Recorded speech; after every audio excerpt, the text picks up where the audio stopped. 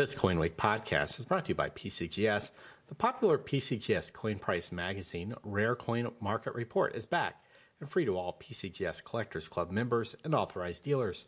This bi-monthly companion magazine to the PCGS online price guide and mobile app will feature 140 pages of coin pricing information as well as articles written by respected numismatists. On this episode of the CoinWeek podcast, we talk to recently retired U.S. Mint sculptor engraver Don Everhart. We talk about his career at the Mint, what he learned along the way, and whether the United States Mint should go the way of other foreign mints, and ask Congress to give the Mint the authority to design its own numismatic programs. You'll hear what Don has to say next on the CoinWeek podcast.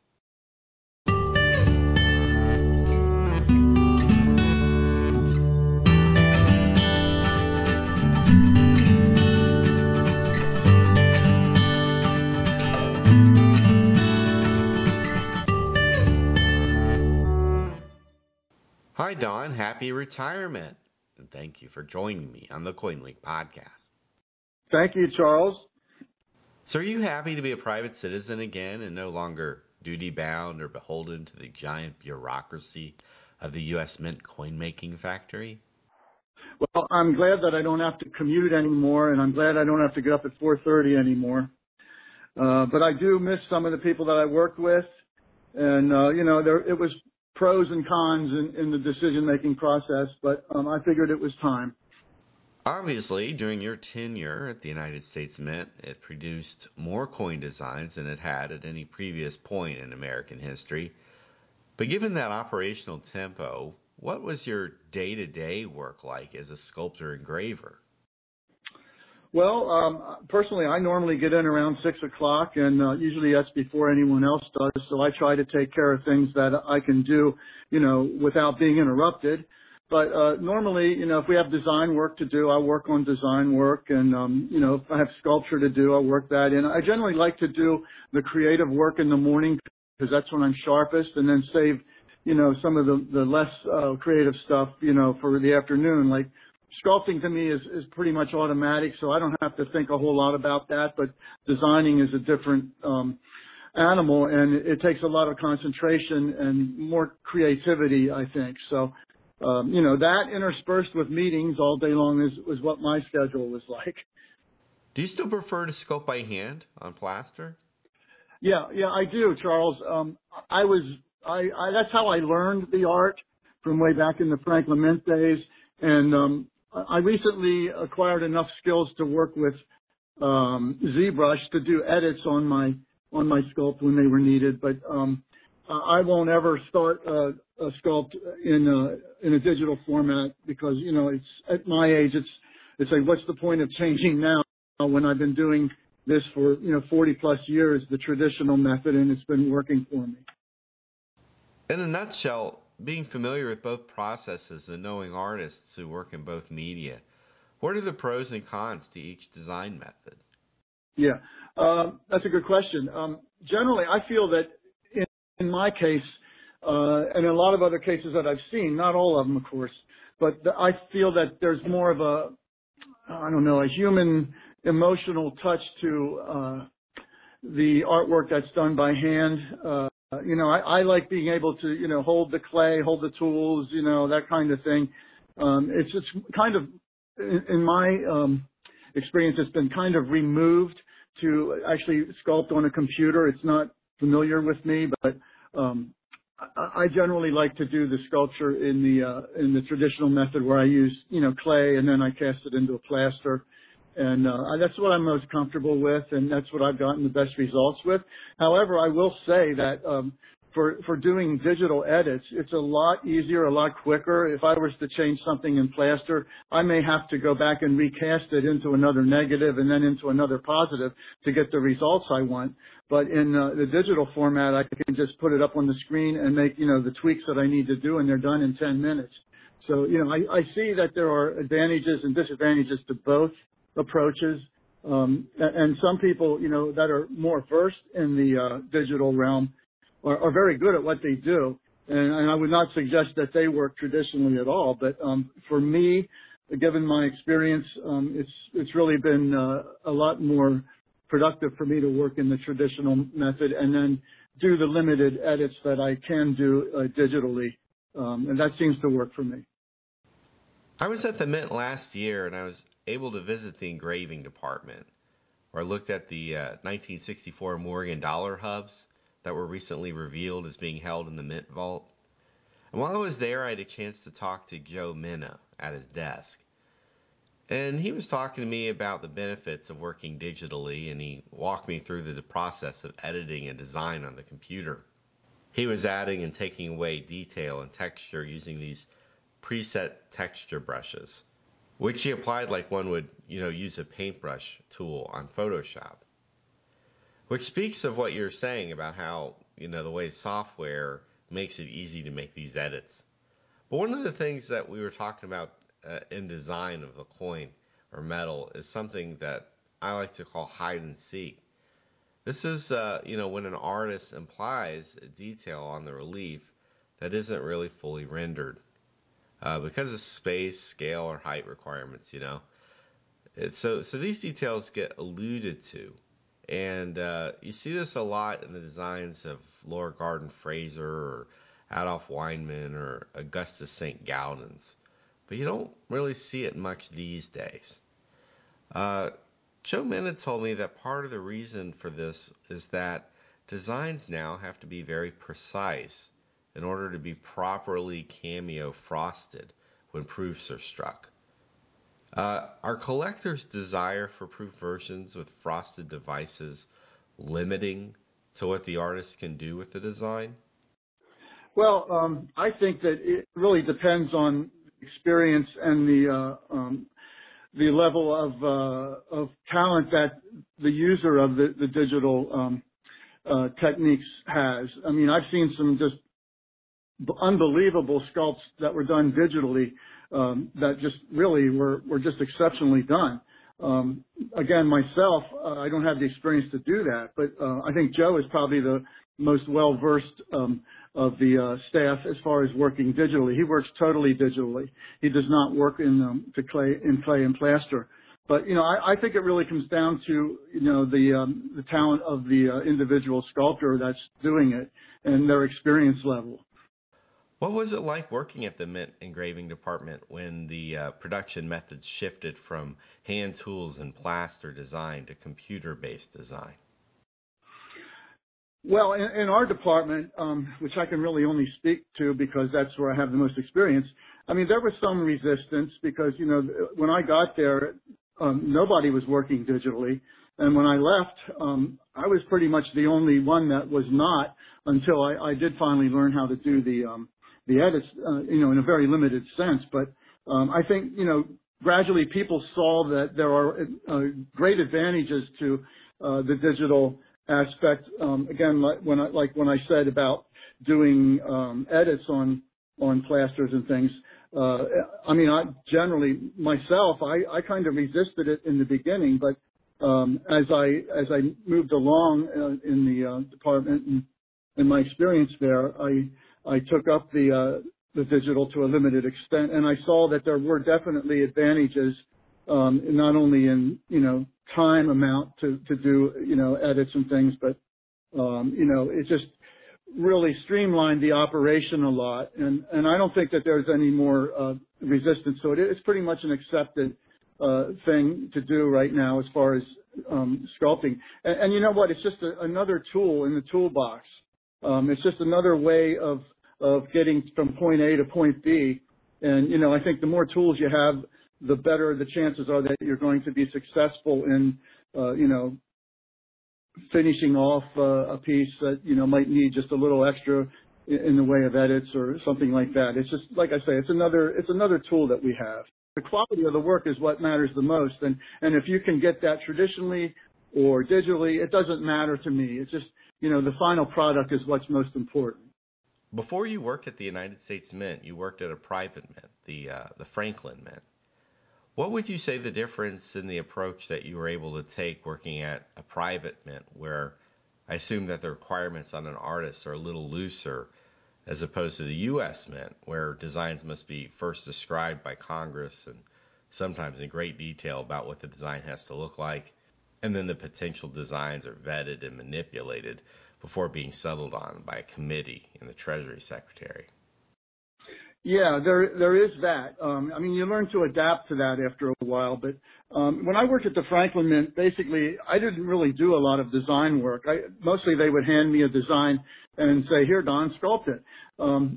Because we had a design department of which, I was not really in that department. I was in the sculpture department. So gradually I started doing more designs there. But really the bulk of the coin design that I've done really only happened when I started at the United States Mint, where I've done literally thousands of designs.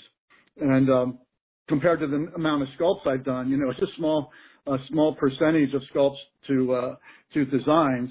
And I think that's the main difference. I mean, it was a different time back then, so like everything was different. But generally, as far as my approach to sculpting, I was really learning in that stage when I was at the Franklin Mint. That's the first sculpture I ever did. I graduated with a painting degree, and I kicked around for about a year or so after I graduated, and then wound up at the Franklin Mint. And actually, I started as like a layout design for mechanicals and the advertising that they did. And it wasn't until I was there for a year that I decided that, this really isn't working for me. I need to do something more artistically. So I thought, while I'm here and I have a foot in the door, why don't I try out? Because I've been watching the sculptors, I take a break or lunchtime, I'd go see what they were working on. And I was really intrigued by, this new medium that I had never had any experience with. And never in my wildest dreams would I ever have thought that my career would take the turn that it did, but it did as a result of working at the Franklin Mint. I started out they gave me a couple tryout jobs, and then they hired me on the third one. So I went from being a pay stuff artist doing mechanicals into being one of the sculptors literally in a day. And that's what I call my master's degree. That's where I really learned how to do this stuff. I was doing between 50 and 60 sculpts a year at the Franklin Mint. And again, that's where I really learned how to do it. When I look back at some of the early sculpts I did, I thought, wow, how did this ever get approved? Because I've really developed my own skills over the years, and anyone that's been in the business for as long as I have certainly should have developed their skills over the years. But that's the main thing I took from the Franklin Mint. There was a lot of experience that I gained there, and then after I left the Mint, I worked for 24 years as a freelance artist, and I did all kinds of work from coins to toys to giftware to installations to life-size figures in bronze, and really had a more rounded experience as opposed to just doing coins and medals. And then when I got to the United States Mint, I did really just coins and medals, and I think I really honed my design skills there as opposed to just being a sculptor. I became more of a designer / sculptor. And, I take a lot of pride in the designs that I've done at the United States Mint. Like I say, I think I really learned a lot just by doing. I mean, when I've done over 1,000 designs at the Mint, and I haven't kept track of them, but I'm sure it's well over 1,000, you've got to learn something. And, I believe that I really, I really developed my skills at the United States Mint for designing and sculpting. I'm a better sculptor now than I was 20, 30 years ago, and I should be. Please humor me with this question. So if you can remember back to your earliest executed sculpts, what would you say that you learned over your career that would help you, in looking back, improve that design? Well, I learned a lot more about the figure and anatomy. When I went to school, they really didn't teach much of that. We had some figure drawing, but mostly you were on your own if you wanted to learn the figure. And through many, many designs, I had to improve that skill. Another thing that I felt that I learned a lot was I applied what I learned when I was in college. Let me backtrack a little bit. I started out in college as an advertising major, and I went for 2 years in advertising when I realized that I really didn't like it. I wanted to do fine art, so then I changed my major to painting. But even though I changed my major, I learned a lot from those advertising 2 years. I learned a lot about type and typography, and I tried to apply that when I was doing my designs at the U.S. Mint, and not just use, some uniform line of of a typeface and not do anything to it. I tried to change, different sizes of different letters and, look back at some of the old masters, metals and see how they handled type and try to, really jazz it up a little bit so that it just wasn't boring looking. So yeah, that's a couple of changes that I feel I developed, in my time there. Who were your favorite artists that you worked with at the Mint or before? Who really stood out to you as phenomenal? There were a number that I worked with when I worked at the Franklin Mint. I came in at the tail end of Gilroy Roberts' career, and I used to go into his office and watch him. He was sculpting birds at the time, and he was always very helpful and friendly and gave me a lot of advice. I also have always been a fan of Philip Nathan. He's a British sculptor, and I always was just idolized his work. Jim Farrell was very good at the Franklin Mint. As I got further on at the United States Mint, I worked with John Mercanti, who was just a wonderful sculptor, great designer, and Phoebe Hempel, who I consider one of the greats that will go down in history. Just her work is just superb. So, and I try to take a little bit from each person, learn a little bit from each person and apply it to my own work. And I think that's how you can become, more versatile and well-rounded in your career. When I see him, I always tell John Mercanti that his architectural designs are very wonderful. And I agree with you about Phoebe Hempel. I think she is one of the most underrated artists to ever work at the United States Mint. Her sculpt this year for the high relief gold coin and silver medal is among the finest portraits ever issued by the Mint. Yeah, I don't know that she's underrated. I think more and more people are finding out about her. And as she, extends her career at the United States Mint, that's only going to, develop even more. What were some of your favorite designs that you authored? Well, I always liked my Nevada State Quarter with the horses on it. It was the first design I had selected, and it's still one of my favorites. I like the baseball coin. But generally, I'm a medalist at heart, so I think some of my favorite designs were congressional gold medals that I did. For example, the Tzu Chi medal, both sides are my designs, and the Constantino Brumidi medal, both sides are my designs. I'm very proud of those. Also very proud of the March of Dimes reverse that I did a couple of years ago. For a couple of reasons, it incorporates a lot of my family into it. My daughter had a baby on June 8th in 2012, and the day he was born, his father came in and held him in his hand. And my daughter is a photographer. She's very well known, and she's really good at wedding and child photography. She took a picture of him. So I had this picture in the back of my mind. I was working on the March of Dimes designs, and I was just not coming up with anything.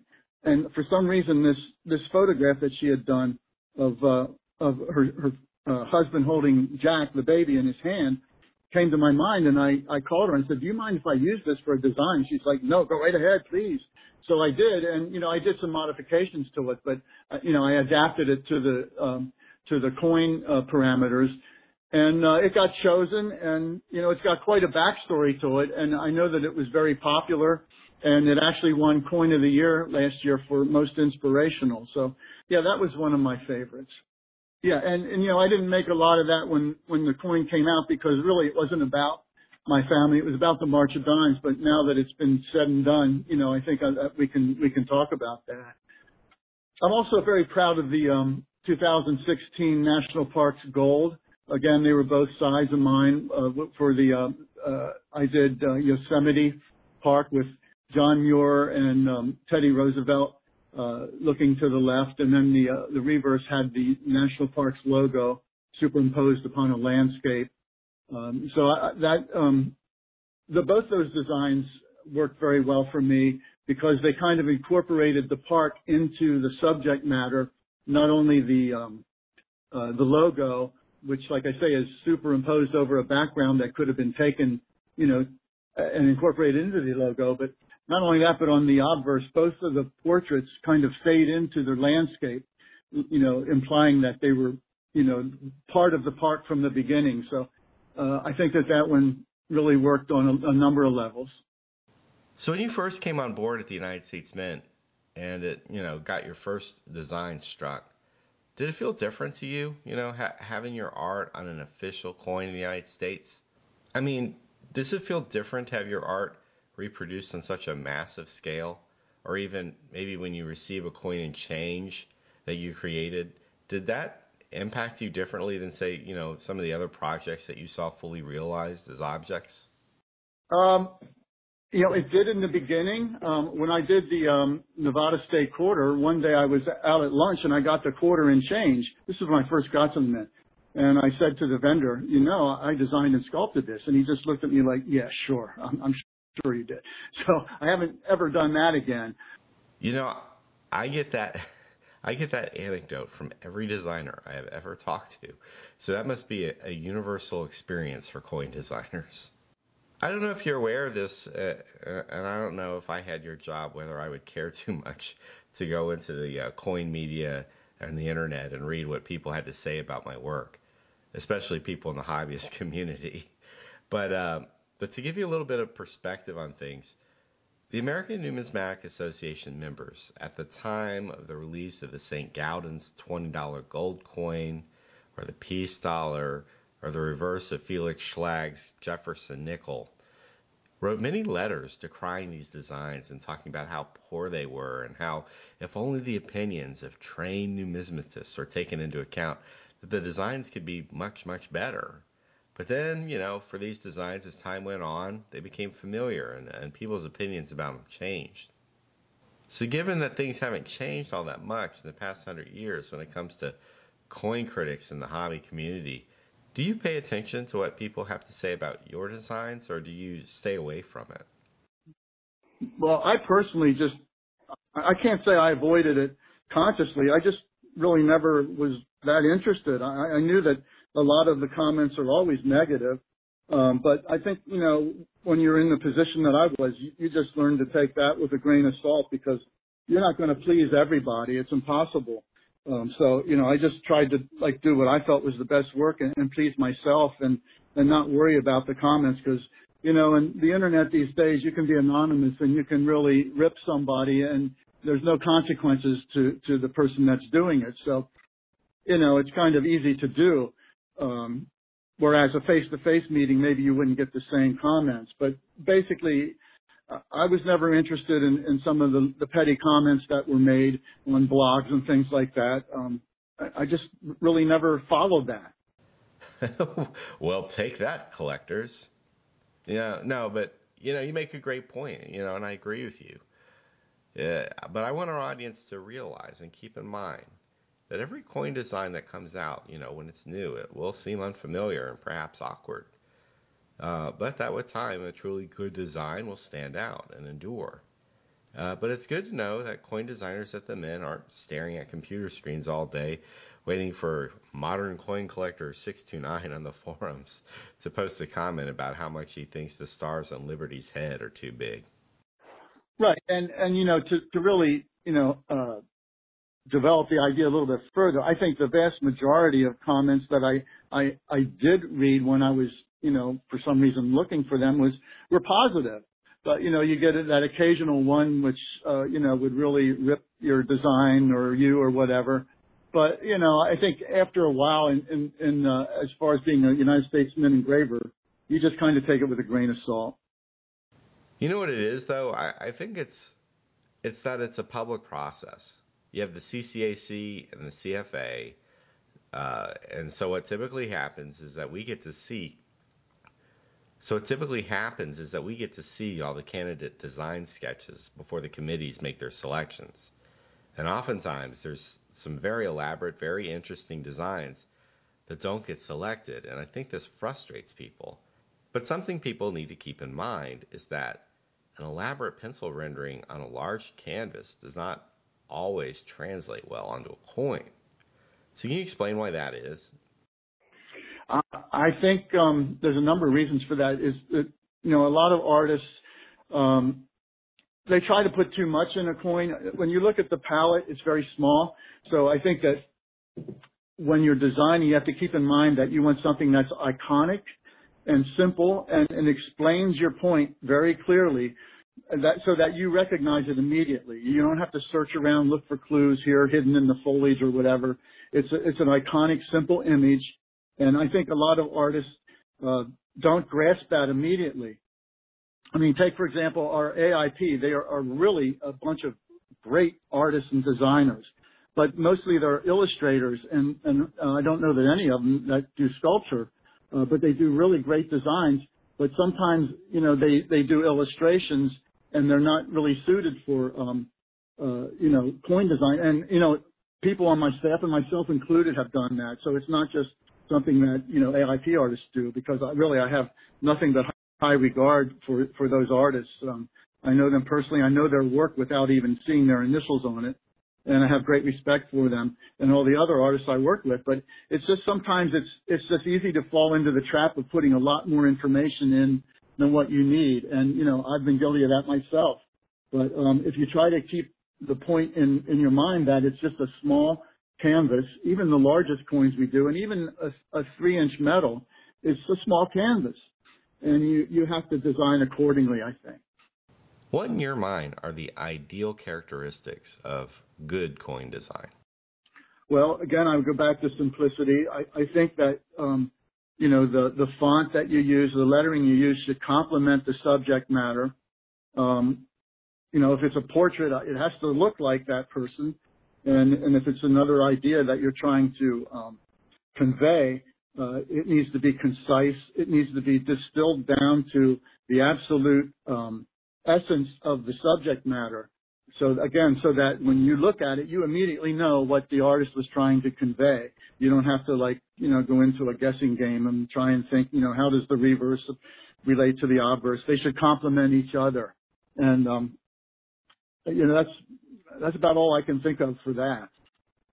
When you look out and see the way that foreign mints are now creating coins with all sorts of different types of designs, and some licensed designs, others are based on historical events or themes that reach out into the general public in ways that are sort of like what you did at the Franklin Mint in the 1970s. This, of course, is much different than the way the U.S. Mint is able to operate, because our coinage is determined by Congress. So it's much more limited in scope, and oftentimes it's based on themes that are not market tested, but instead based on one or two legislators' parochial interests. Do you feel that the United States Mint, in order to give collectors coin programs that they might really want, should work with the Treasury and Congress to change the law regarding how U.S. Mint numismatic coins are made? Yeah, I think that's an excellent point. Congress does dictate to us, which coins and metals we would produce. And in a lot of instances lately, they're telling us what they want on them and how they want it done. But I think that, a lot of private mints and other foreign mints don't have to deal with those kind of restrictions, and they're far more liberated to do, subject matter and different techniques than we are. I do think that we are a bit conservative, and that we could, experiment a little bit more with, different subject matter and different types of striking coins, like the curve coin. The baseball coin was very popular, and I think the Apollo 11 will be also. But, we didn't do that first. Other mints did that before we did. So, I think we need to probably be a little bit more creative in, not just the techniques we use, but the ideas and the subject matter. But again, a lot of that depends on what Congress tells us to do. And a lot of people don't understand that the Mint just doesn't sit there and say, okay, we're going to do a commemorative on breast cancer or whatever. It's always dictated by Congress. So we have to work within those parameters. And sometimes they can be quite restrictive. Although, a creative artist can open up those ideas and find new ways to convey their ideas. So, a lot of it comes down to the individual artist too, and I think that that's important. The one thing that strikes me is cognitive dissonance when it comes to the very idea that Congress mandates these programs is when the CFA and the CCAC gets together and they discuss which of the designs would sell best with collectors, even though, you look at some of these programs and there's no way that there will ever be enough interest amongst collectors or promoters in the secondary market for these programs to ever sell out. Do poorly conceived programs weigh on a mint artist's mind when it comes time to design these coins? Well, as artists, as one of the engravers, I mean, we personally, I may not totally relate to some of the subject matter that's not only suggested but asked for by Congress. I may not relate to that personally, but I have to come up with something nevertheless. And that's something I think every artist faces when they get a commission is how do I create something that's interesting to the subject matter, and I'm not that maybe interested in it. So it's something that you have to like overcome. And I think for me, it's a trial and error thing. When I come up with a design, hardly ever do I come up with one immediately. It's usually I might have 20 iterations as I refine my ideas and my drawing and everything. It starts out very vague and rough, and then I gradually hone in on it till I have what I hope is a nice sharp point at the end. And it's that iconic, simple image that I'm trying to convey. But yeah, it's sometimes difficult to relate to certain subject matter. I mean, we all have our preferences, and personally, I can't put dinosaurs on every coin, so I have to learn how to to do things that maybe aren't my strength, my strong suit. But I have to do it nevertheless because that's my job. So at this point, are there any unpublished Don Everhart coin designs that are slated to come out in the next year or so? Well, I don't know. When I left, I had done designs for the America the Beautiful for 2019. And I know that I had some strong designs in there, but I don't know if they'll be picked or not. So that's a possibility. I know that I sculpted the World War I commemorative, and I sculpted also the one of the World War I medals that they'll be coming out. That's all that I can think of right now. Also, I did some designs for the OSS, the Office of Strategic Services, Congressional Gold Medal. And I don't know if any of my designs will be picked or not. So there's a bunch of them that are still in the running, but whether they're chosen at this point, I don't know until probably another month or so. Did you collect examples of your own work over the years? Well, I try to get coins that I've designed and sculpted, but if it comes down to something like a gold or a platinum and I've got to pay $1,000 for it, I'm probably going to pass on that. But I try to get like the ATBs and the medals that I've designed, the congressional golds. If I like what I've done, I'll buy that, because we aren't given any samples as mint employees. We have to buy them also. So I only have a very small fraction of the work that I've produced during the years that I actually have samples of, because like when I'm freelancing, you don't always get the samples even though you may be promised them. And like I said, some of the pieces that I've done for the U.S. Mint, like a platinum, I'm not going to shell out $1,000, $1,500 for a coin when I could be spending it on bikes or something like that.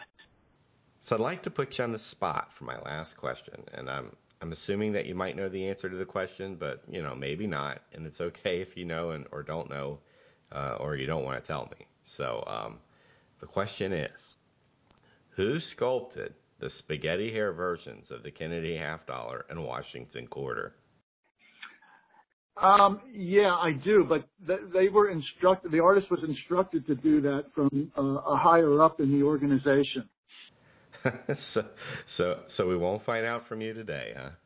No, because I worked with this individual, and I'm not going to try to place blame because they were only doing what they were instructed to do. Okay. Well, I appreciate you fielding the question anyway. It's very important. If you don't ask, you won't find out. Well, Don, thank you for joining me, and congratulations to you on your great career, and I hope you can get out there and enjoy yourself on that bike. Well, Charles, I'm not retiring from sculpture or design. I'm only retiring from the mint. So I'm going to continue to do artwork as long as I'm able. All right. Well, thank you again, and good luck. Thank you, Charles. If you enjoyed this podcast, please share it with your friends or your Coin Club. Remember, you can download all 70-plus episodes of the Coin Week podcast for free from the iTunes Store.